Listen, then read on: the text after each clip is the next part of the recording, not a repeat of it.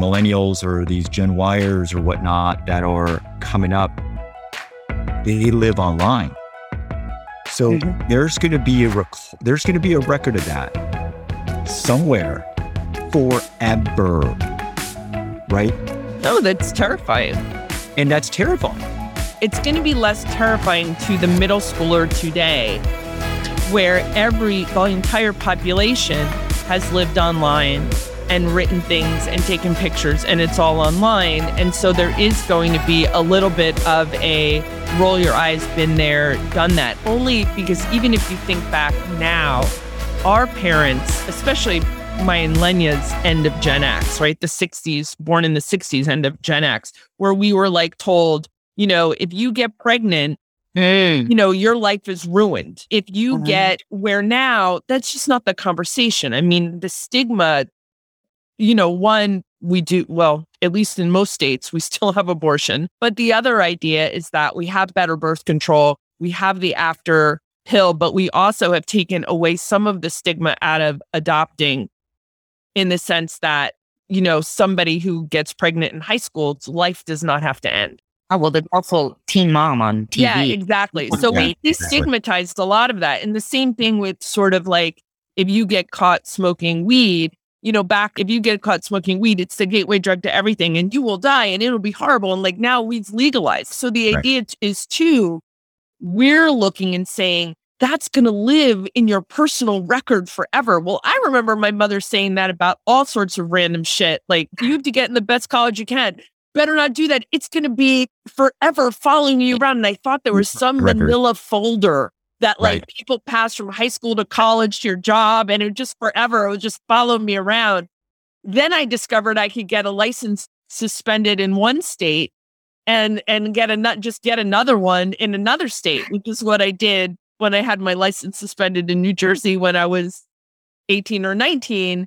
And then I was in college in Pennsylvania. So I was like, hey ho, let me get my Pennsylvania driver's license, because states didn't talk to each other back then. So yeah, like life is, they're going to grow. They're going to be easier with it than we are. And in a way, I'm hoping it becomes more freeing. Like, it was my growth spurt. Like, I went through this transphobic phase at 14 as part of this. And now 6 years later, I discovered how that was from my own insecurity. I discovered that was from my own self-hatred and my own fear. And I've grown, and let me be a lesson to everybody. Everybody move forward into loving everybody. Like, that actually can all be switched to positive messaging in allowing teenagers to be teenagers and move on. I mean, I'm just hopeful. So a little bit more about me to a point. I was raised Catholic. And so growing up in Los Angeles, go to Catholic schools. And it's actually kind of funny because my wife is from the Pacific Northwest and from the Portland area, and doesn't want to send our baby to Catholic school because that's where all the here we go again, the rich white kids go. And that's not who we went to school with. That's not how it worked down here. But anyway, I was going to school. Well, it's like, isn't Catholic schools in LA where all the non-Catholic white people send their kids to schools when they don't live in a good enough area and they can't afford, Westlake? Part of it is that. And it's also where all the Latinos used to send their kids who they went to what church you went to. That's where you just go to school. So, and then it was easy for the moms and dads because you just had to buy uniforms and didn't have to worry about, a new outfit every day. Right? But so, I'm at Catholic school, and this kind of hit a little bit close to home, Alex and Lenya, with your conversation you were having, I don't know if it was last episode, 2 episodes ago, like who's teaching our kids, these social studies and these societal interactions and whatnot. And I distinctly remember, I won't mention her name, and I apologize to her now, many, many years later. But at the time, going to a Catholic school, abortion is just the worst possible thing that anyone could ever do to anyone at any given point in time, right? We believe that life starts at conception, and So, but there was one voice, one woman, one girl. She was a girl. I don't think she was even 13 yet. One girl who said, no, it's a choice. We have to decide. And she was strong. Wow. And we're like, can you just stop? We're moving on to the next subject. You're just holding us back at this point. like just trying to have a conversation with the teacher. This isn't getting anywhere. And she would not back down. She would not back down. She would not. Ooh, legend. And oh my God. And I remember telling this story to my wife. I was telling her, she's like, oh my God, like, how did you guys react? I go, we were just pissed because we wanted to move on. Like we were, got it. Abortion is bad. Let's move on, and no, she wouldn't let it go. And it took tremendous amount of strength for this 12 to 13-year-old, because I remember it was 7th or 8th grade, or 13 or 14-year-old, to just put up with our teacher and say, no, I don't believe in that. And in some ways, like I can just picture my daughter doing that. It freaks me out. I think that's another reason why I kind of listen to you ladies, because it's just to take the woman's perspective onto something. Because I could just picture my daughter sounding a lot like the both of you. And it's just gonna be like, okay, you can't be the grumpy old man in the corner that doesn't understand what the heck is going on, because you're not on Insta, you're not on Facebook, you're not on TikTok. My life is not that. When I grow up, I want to be you and not be on any of it. So I appreciate your strength, but I also really appreciate that you're aware to relate. Oh, I love it. So y'all can go on with their old grumpy selves. But I also love that you're trying to find the balance. Go for it. I'm going to post this right now. But I do understand Alex's view about balance, right? Like I have days where I don't look at it at all, but I love it, especially I love now that people are feeling more free to say what they want to say. Do you know what I mean? Yeah. I mean, even if it is going to get them into TikTok jail or Instagram jail. I mean, I'm in and out of it now, and I just don't care. I'm just going to say it. I love it when people talk to me about it. Like Eric was talking to me something about writer Twitter, and I was like, oh my God, I didn't know there was writer Twitter and there's Black Twitter and then there's this Twitter. I was like, I still don't know. So I kind of like, there is this love, but I have to say, like right now, my Insta feed is autumn trees. Like I have East Coast trees. Like all I want to see is orange and maybe a witch's hat. No. And I look at it because I sit out here in LA brownness and I'm like, I want autumn. We have autumn outside in our neighborhood for about 2 weeks. Yeah, it was pretty. It's pretty for like 2 weeks. And then we go from like these yellows and oranges, then we're brown. Yeah. It's just, it's hard. But no, I mean, I'm thinking about going back to a question. So do you think one way though, that we can really try to honor everyone though, is to end up being more specific? Like, why can't Lenya just say, and Lenya, you and I talked about this, is that you should really say, no, I'm Afro-Latina. Like I am, and this is who I am. And I look one way, I act, I might have more culture. Perceptually, you might perceive me to have more in one culture than another, but don't presume to know this is who I am. And that we could break down a lot of these blocks, because I agree with you when you talked about how we analyze voting blocks. And here's what's interesting, right? Before computers, I would say that's the best we can do, right? We're stuck with this. We have to keep things simple. There was when, growing up in the 70s, there was like white, yellow, red, brown, or black, like nobody dealt with ethnicity at all. We were only on a color system. And like now, and even brown is somewhat debatable, because brown technically is a combination of red and white. Yeah. Or actually, why can't I you say really that I'm consider black, brown and black and brown? Right. But when you really think about Asians coming through, like over from like Russia, like through Canada, through here, one might argue that we're a mixture of yellow, red. That's what I mean, where this gets so complicated so fast. Mm-hmm.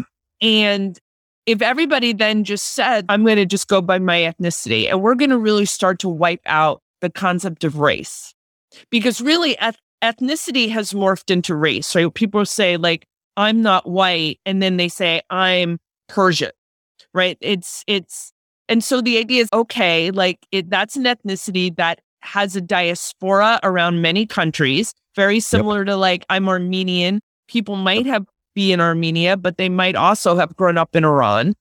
And then you have obviously the Jewish diaspora, which is a culture because they were ghettoized in every single country they lived in. And so treated completely differently. So somebody might say, I'm Jewish culturally. So why don't we just become a cultural identity country and start to actually, and while we're making reparations, but move in that direction to try to be, and I don't mean a colorblind post-race society. I just mean a very culturally aware and sensitive post-race society.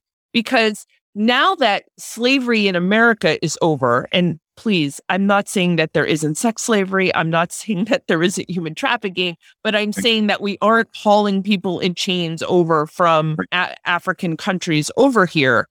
I'm saying everybody can identify with a cultural identity one way or another. And now I'm like, there's another red flag saying, oh, but what about adopted people? So there's always going to be somebody that we're leaving out, which sucks. But generally, wouldn't that move us in the right direction where nobody takes anyone for granted? Because that could be a better world. People will still find a way to treat someone from a different culture or ethnicity differently because of their culture or ethnicity. Oh, absolutely. But let's get past, it's solving one problem, but human nature, we're clannish. I mean, I'm sorry, we are clannish people. And so the idea is, can we at least break down these problems that have been haunting us for hundreds of years and embrace new ones? So in this let's destroy racism, but embrace culturalism. Yes. Well, there's always going to be something, because even if you think about how we draw the lines in this country, right? So right now we have great polarization.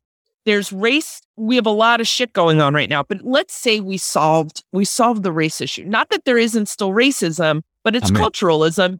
And we there's still going to be an urban versus suburban versus rural versus agriculture polarization. There will still be religious polarization. There will still be people who've lived here longer than people who just moved here. So we're still going to have all that. I'm just looking to solve one piece of the problem when it comes to this little race thing. And it's not little, it's huge. So my idea is, if we could if we can move towards fixing one idea, then would it be easy for us to move and fix other ideas? Because where we get stuck, and I noticed this in organizations, and JC, you work in business, you might have similar experiences.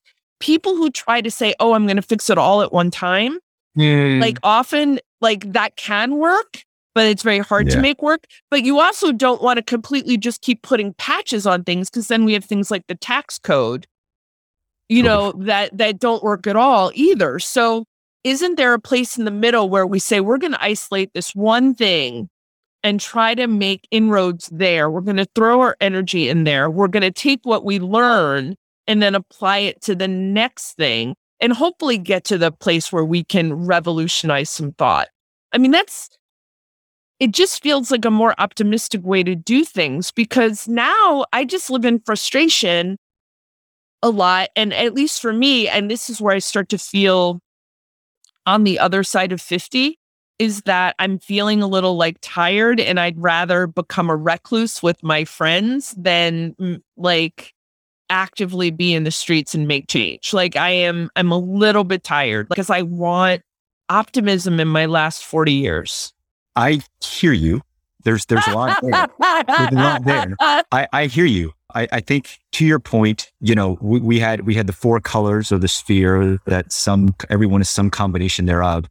And it feels like we've evolved so much so quickly in some ways about being open and having this conversation about race and ethnicity. And we've been able to strip some of the stigma off of those conversations. But as we do that, you begin to delve deeper and deeper and deeper into real history.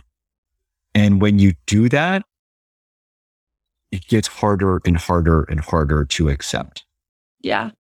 And one of the things, I had a friend of mine, a very local friend of mine, there's an HBO documentary called Exterminate the Brutes. It is basically about the structural, organizational, and I'll have to look it up, but it's a structural organizational destruction of how to keep people enslaved and how to keep indigenous people, Black people in colonization, the whole nine. And, he's, I just finished watching that. I'm like, oh yeah. And I've got War and Peace for you if you really want some light reading to follow that up with, because it's a lot to take in. When you begin to figure out that your religion was systematically designing ways of how to keep people in line. Yeah. Through enslavement and through sickness and through force. And through fear. Fear, it just all of it. And then you think about how these Southern American countries are so, I don't want to say blindly, but blindly Catholic and blindly supportive of, our Pope is from Argentina, right? And it's just, when the Pope comes, it's 150,000. It's how many people can you possibly fit in a stadium? It's devout. It's big. And to hear that story, I think that the more you try to delve into that, and I think that's also, God, it's so positive. It's so positive. But the negative to that is also that, like, you begin peeling stuff. And when you begin peeling, like you're peeling an onion, the flavor is going to be great at the end, but you're going to do a lot. There's going to be some crying. There's going to be some tears. There's going to be some discomfort. You might be cutting your hands a little bit. You know what I mean?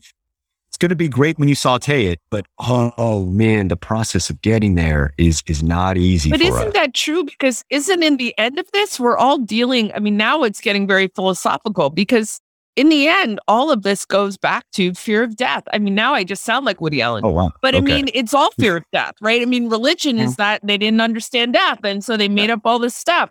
People don't know what to do with their existential crisis of life.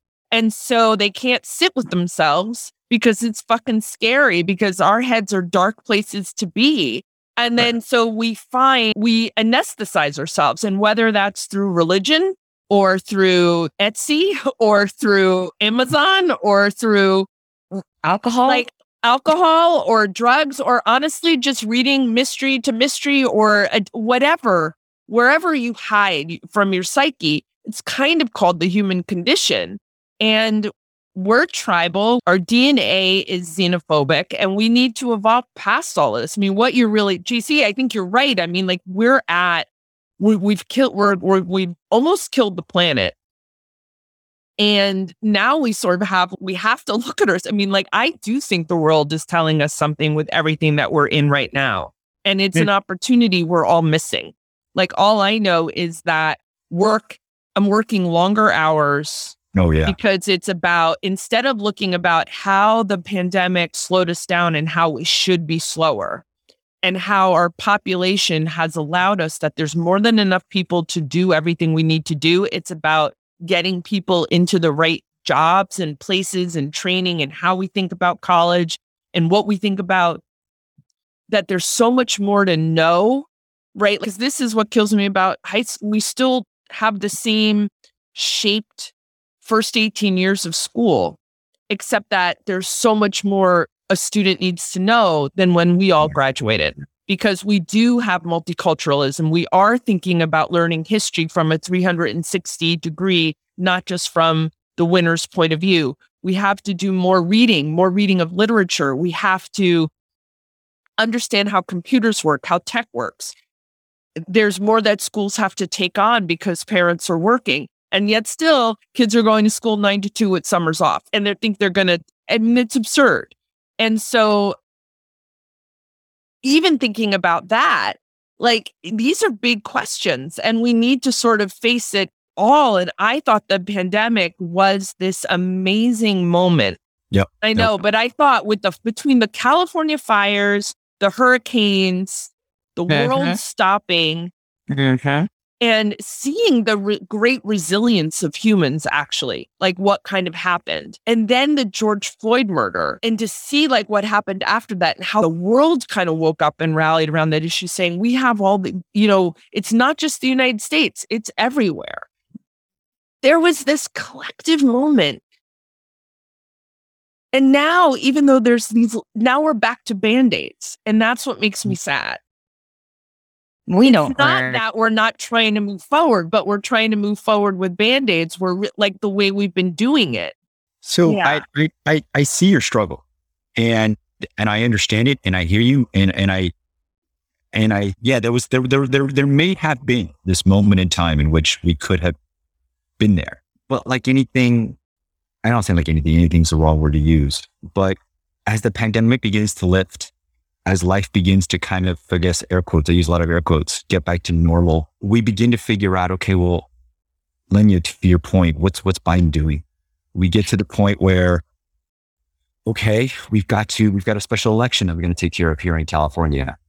All right. How do we have this conversation about race? And how do we have this conversation about person X? And how do we have this conversation about the evolvement of culture when we are voting against, or does it say more about it when we are voting against a black man, conservative black man, pro-Trump, conservative black man? So I'd say hallelujah. No, but anyway. Right. Agree. But does it say more that we've gotten to the point that we could sit there and discount his beliefs and say, look, not discount, that's the wrong word to use, my apologies, but more we could say, no, we don't believe in that. We're moving on to something else. And even though you're black, that's okay. But does the vessel, that the fact that he was black, did that make it any easier or any harder to accept? I see that as progress. Jason, I see that as progress, that we didn't even look at his race. We just looked at his policy and said, nope, this is not for us. I see that as progress because, you know, I didn't even think about him as being black for a while there. Like, I mean, he was black and I knew that, you know, I mean, because people were talking about it and you and I talked about it, but like, that wasn't the thing. The thing for me was like, I'm not having it. I'm not going to be embarrassed for my whole race putting this guy up. You know what I'm saying? I'm not having it. But let's talk about the fact that we had this special election. We have now our governor has decided that the fact that we chose him means that he has a mandate now to go and do all the things that he's been doing. And there are a lot of people who are thinking that California is becoming a haven, that we are what everywhere in this country should be and wants to be for some people. For some people, for some people, for the liberals, and you know, like he has really doubled down that I'm going to make California this type of place. And it's interesting because I see a lot of liberal black people on TikTok and Instagram being like, wow, you know, what's happening now? Are we turning California? Like, is California going to leave this union because there's just no way we're going to be able to continue as a state with these types of with this movement that we're going in? I don't know how to feel. Like I'm happy that we're here. This is, I think, part of the reason why our numbers are low, part of the reason why, you know, we're doing better with so many things is because we as a people, California people, black, white, whatever, as the people decided that we were going to back this person who was going to do this for us. But I'm also kind of nervous because it's going to force more people to leave the state. Which then will force, you know, all the problems that come with that. And I'm just nervous. I'm just nervous. And Lenya, more often than not, it's not poor people leaving the state. No, it's rich people living in the state. Or middle class who feel they should be doing better leaving the state. Probably more of that than rich. Yeah, you're right. So to your point, interesting points about California, because I know we look at it as a liberal mecca, right? Yeah. But we're not. The minority speaker of the House is from California. Yes. McCarthy's from California. Yeah, from Bakersfield, I know. Yeah, well, I don't really think of California as liberal at all. Like our criminal, and I have to say, other than moving here in 1991 when I was first walking around San Francisco, generally, like as soon as the criminal laws here are more, and the prosecutors here are way more conservative, our industrial prison complex is way more conservative than other places.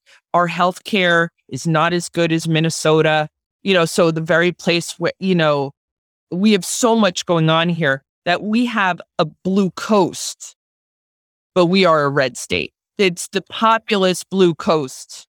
If 2000 taught us anything, is that there's an electoral college. Yeah. Because I don't think any of us really knew what that was until 2000.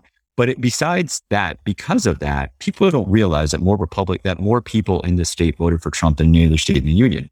Right. We actually had over 6 million votes for Donald Trump in this state, which is by far the biggest number in the union. Okay. Yeah. Bigger than Texas, bigger than Florida, bigger than all these red places, red strongholds. Okay. Although Florida did vote for Obama twice, which was interesting.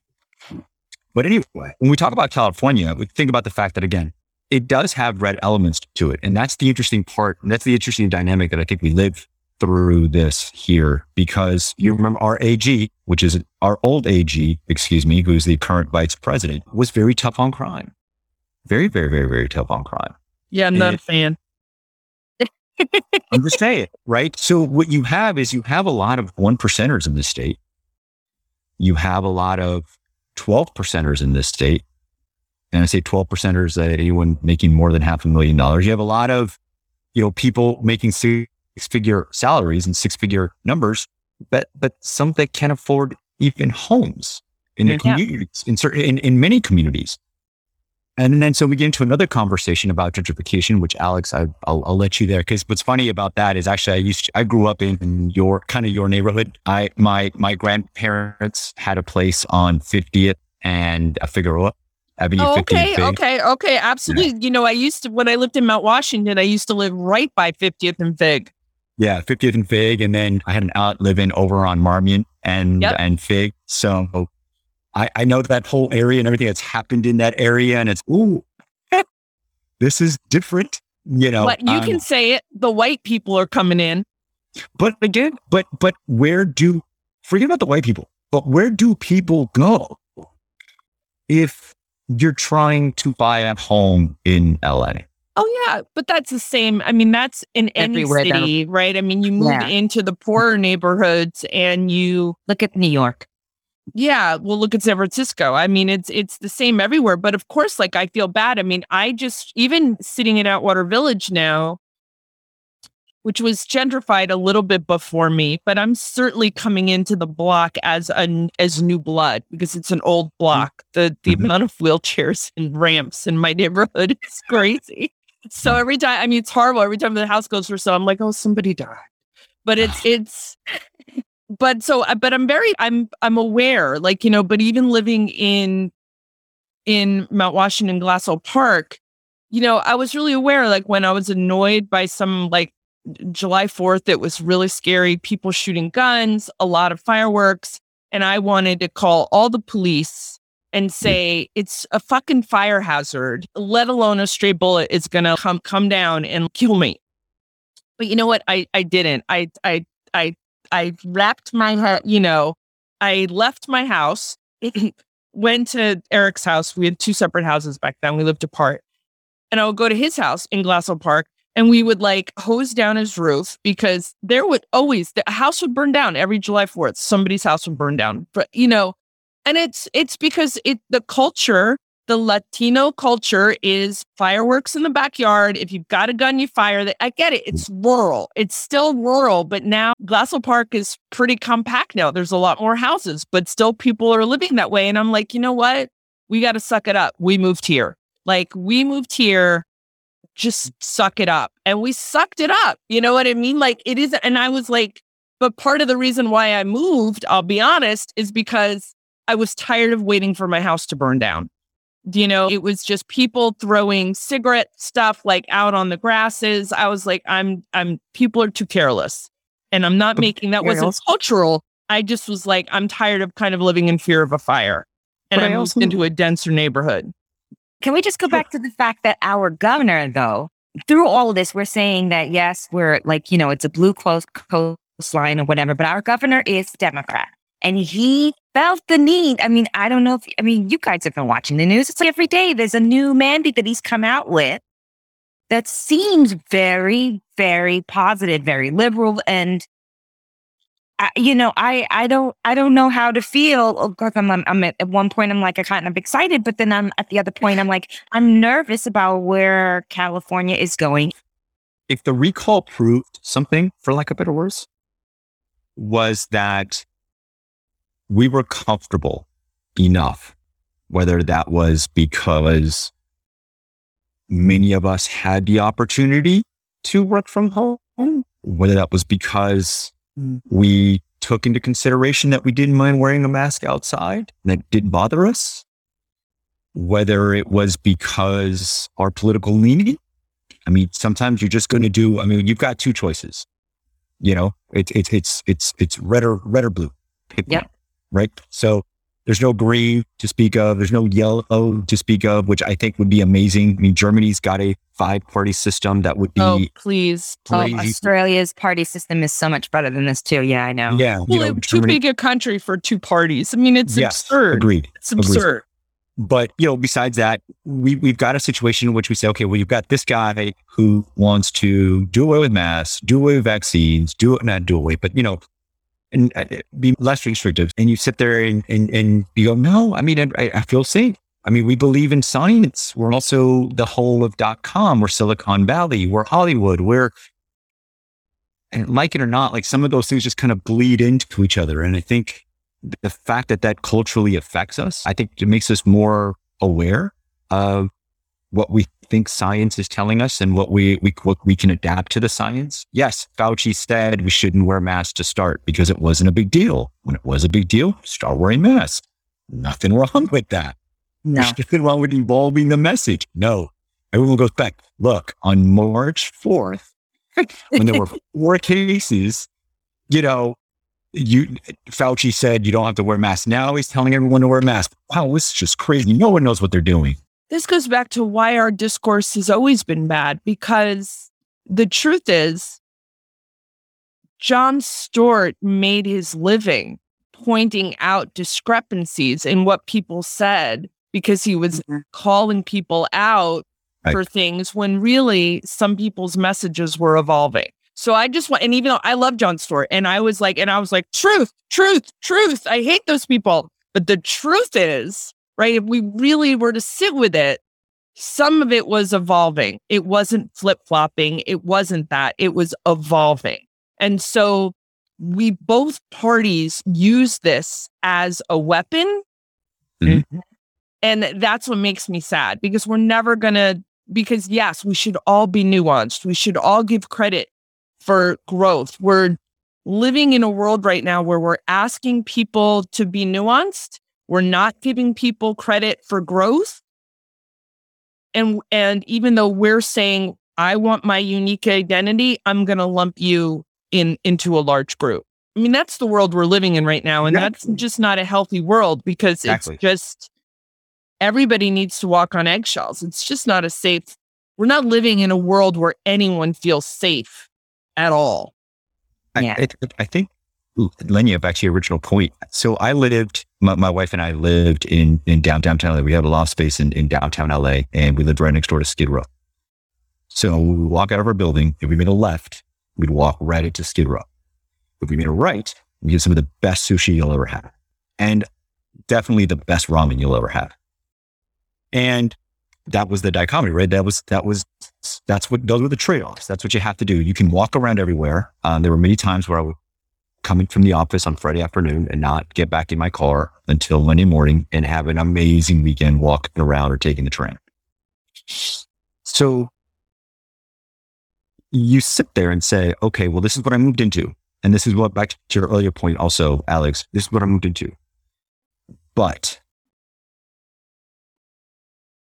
there has to be a point of public safety. There has to be a point in which you sit there and say, yeah, you know what? I did move into this neighborhood, but it's really not safe for people to be shooting guns in the air. No, that's not right. That's totally true. But one, like when Skid Row is a government, country, societal failure, right? And so you should want to do something about that.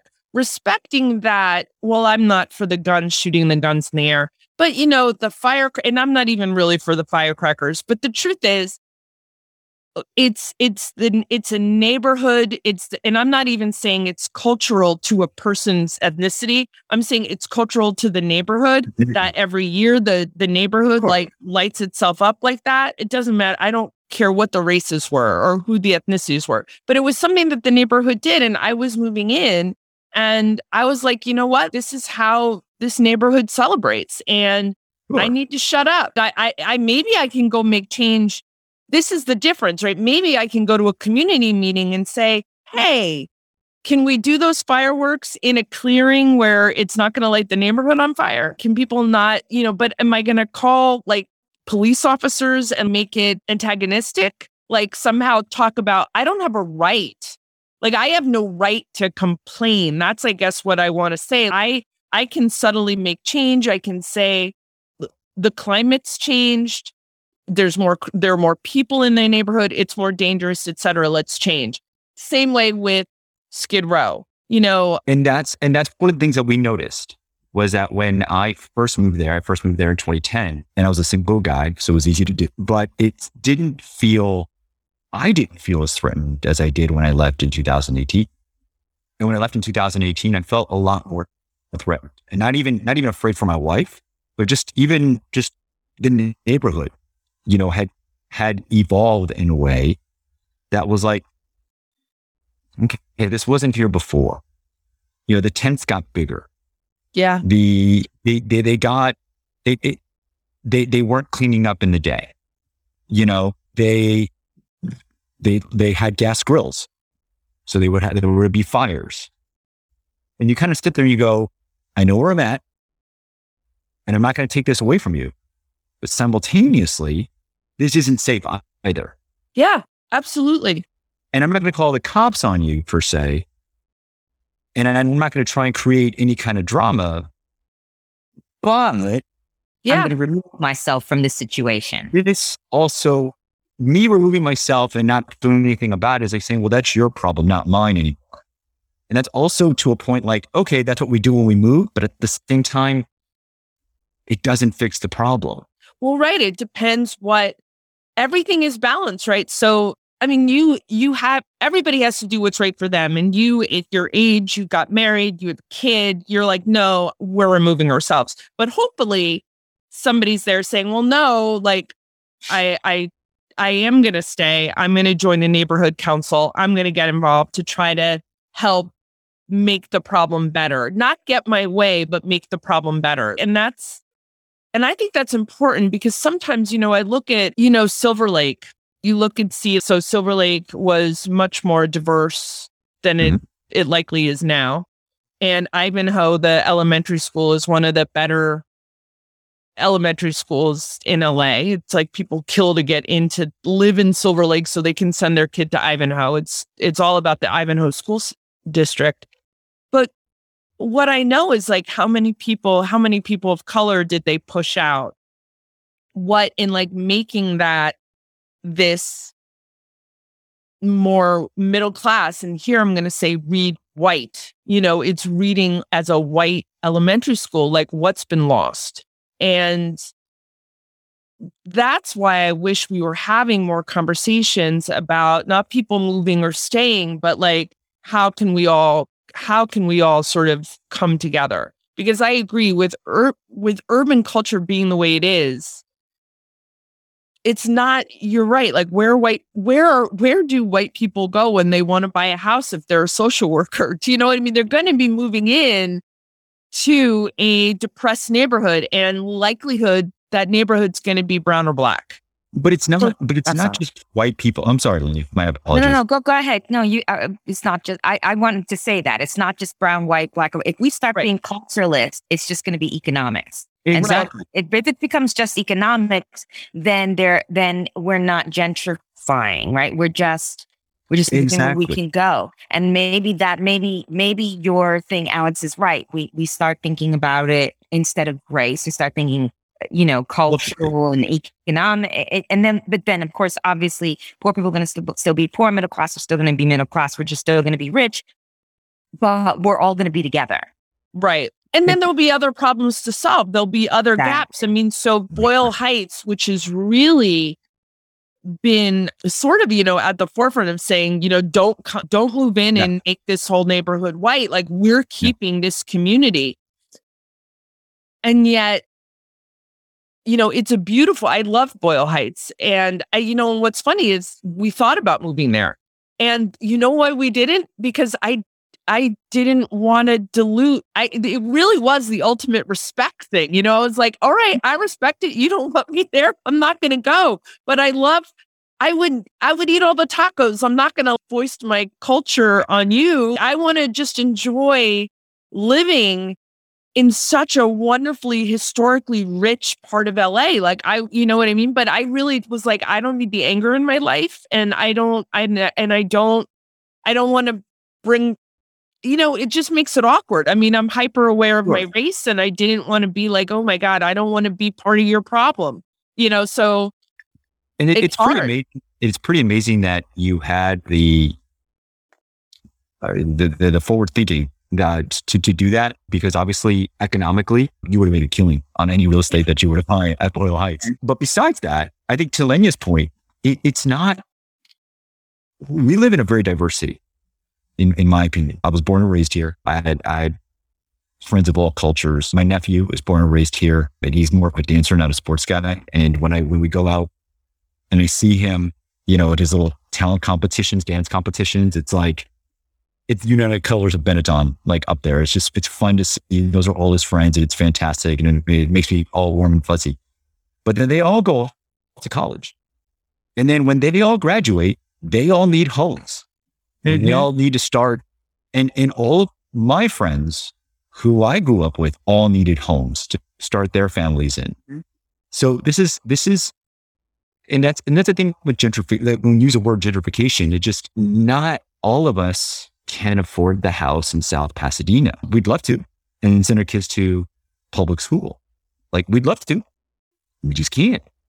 Since the 80s, moving into the cities and like living with, like, amongst all the culture and not in a bedroom community, right, has become really important, which is what made gentrification such a huge problem instead of a smaller problem. It was a huge problem in the sense that, I can speak for New York more than I can speak for LA, but in thinking about New York, you really think about Harlem gentrifying, but you think about Hell's Kitchen, you might have heard of Hell's Kitchen, or the East Village, which was immigrant haven, Brooklyn, an immigrant haven, all gentrifying, and Hoboken and Jersey City, which are two of the most diverse cities in the country, that just get wiped away in conversations about New York. But Jersey City and Hoboken are cities that stand on their own and are extremely diverse.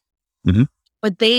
But all the cost rights, because everybody wants to live in a city, everybody wants public transportation. When in the 50s, people know, I want to live in the city, I want to go work in the city, I want to take a train, and I want to live in my bedroom community. And then it was all about leaving. So part of this is all the white people, it doesn't always have to be white, but all the middle class people are like, now, no, I want to live in the city.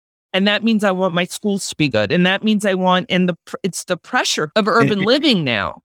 And Lenya, to your earlier point, we were talking about just California is the evolvement of this state, which is going to be interesting. The evolvement of this state, we've already seen where we've lost the seating, where the people who are leaving are the people that are able to leave, that can either work from home or have got jobs that they can easily leave, for lack of better words, and pick up from other places.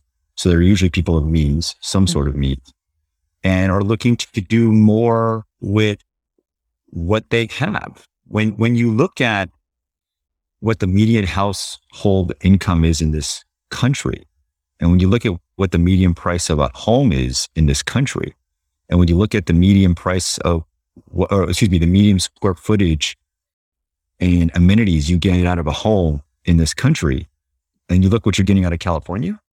Oh yeah. Yeah, absolutely. It's day and night. But I had this conversation just a couple of weeks ago or a month ago or so, when I was in Connecticut with my family. and they were trying to like make this position of me moving back to New York. And I was like, I couldn't live in Connecticut where they live because it's just too rural. But if I were to move to New York and we sold this house right now and we were to move to New York, we would have a closet. And we'd live on top of a whole bunch of other people. And I feel like the quality of life, whereas Sure. I might gain culture, I might have the Metropolitan Museum of Art, but I would lose space and I would lose sky and I would lose, those types of things. And trying to explain that to my family, they don't understand. Right, because I guess our priorities here, living in California versus my priorities living in New York, are completely different. Let's also be honest. It's October 14th and 75 degrees outside. I know I hate it. You hate it? Oh, come on. I mean, you hate it. I really hate it. I mean, I would leave. I am only here because Eric is here. I am only in LA. I am in LA not voluntarily. I will leave the moment Eric can leave his job. I'm out of here. I like San Francisco. Yeah, but San Francisco is still different than New York, right? So in New York, we could have an ice storm that would last for 3 days. And I would still prefer that to here, but I cannot commute New in York's the got hurricanes anymore. I cannot do it. I can't commute in hurricanes. I can't commute with boots and changing shoes. I can't do that anymore. I just can't. I get it. And I totally applaud it. Until you have to get onto the subway.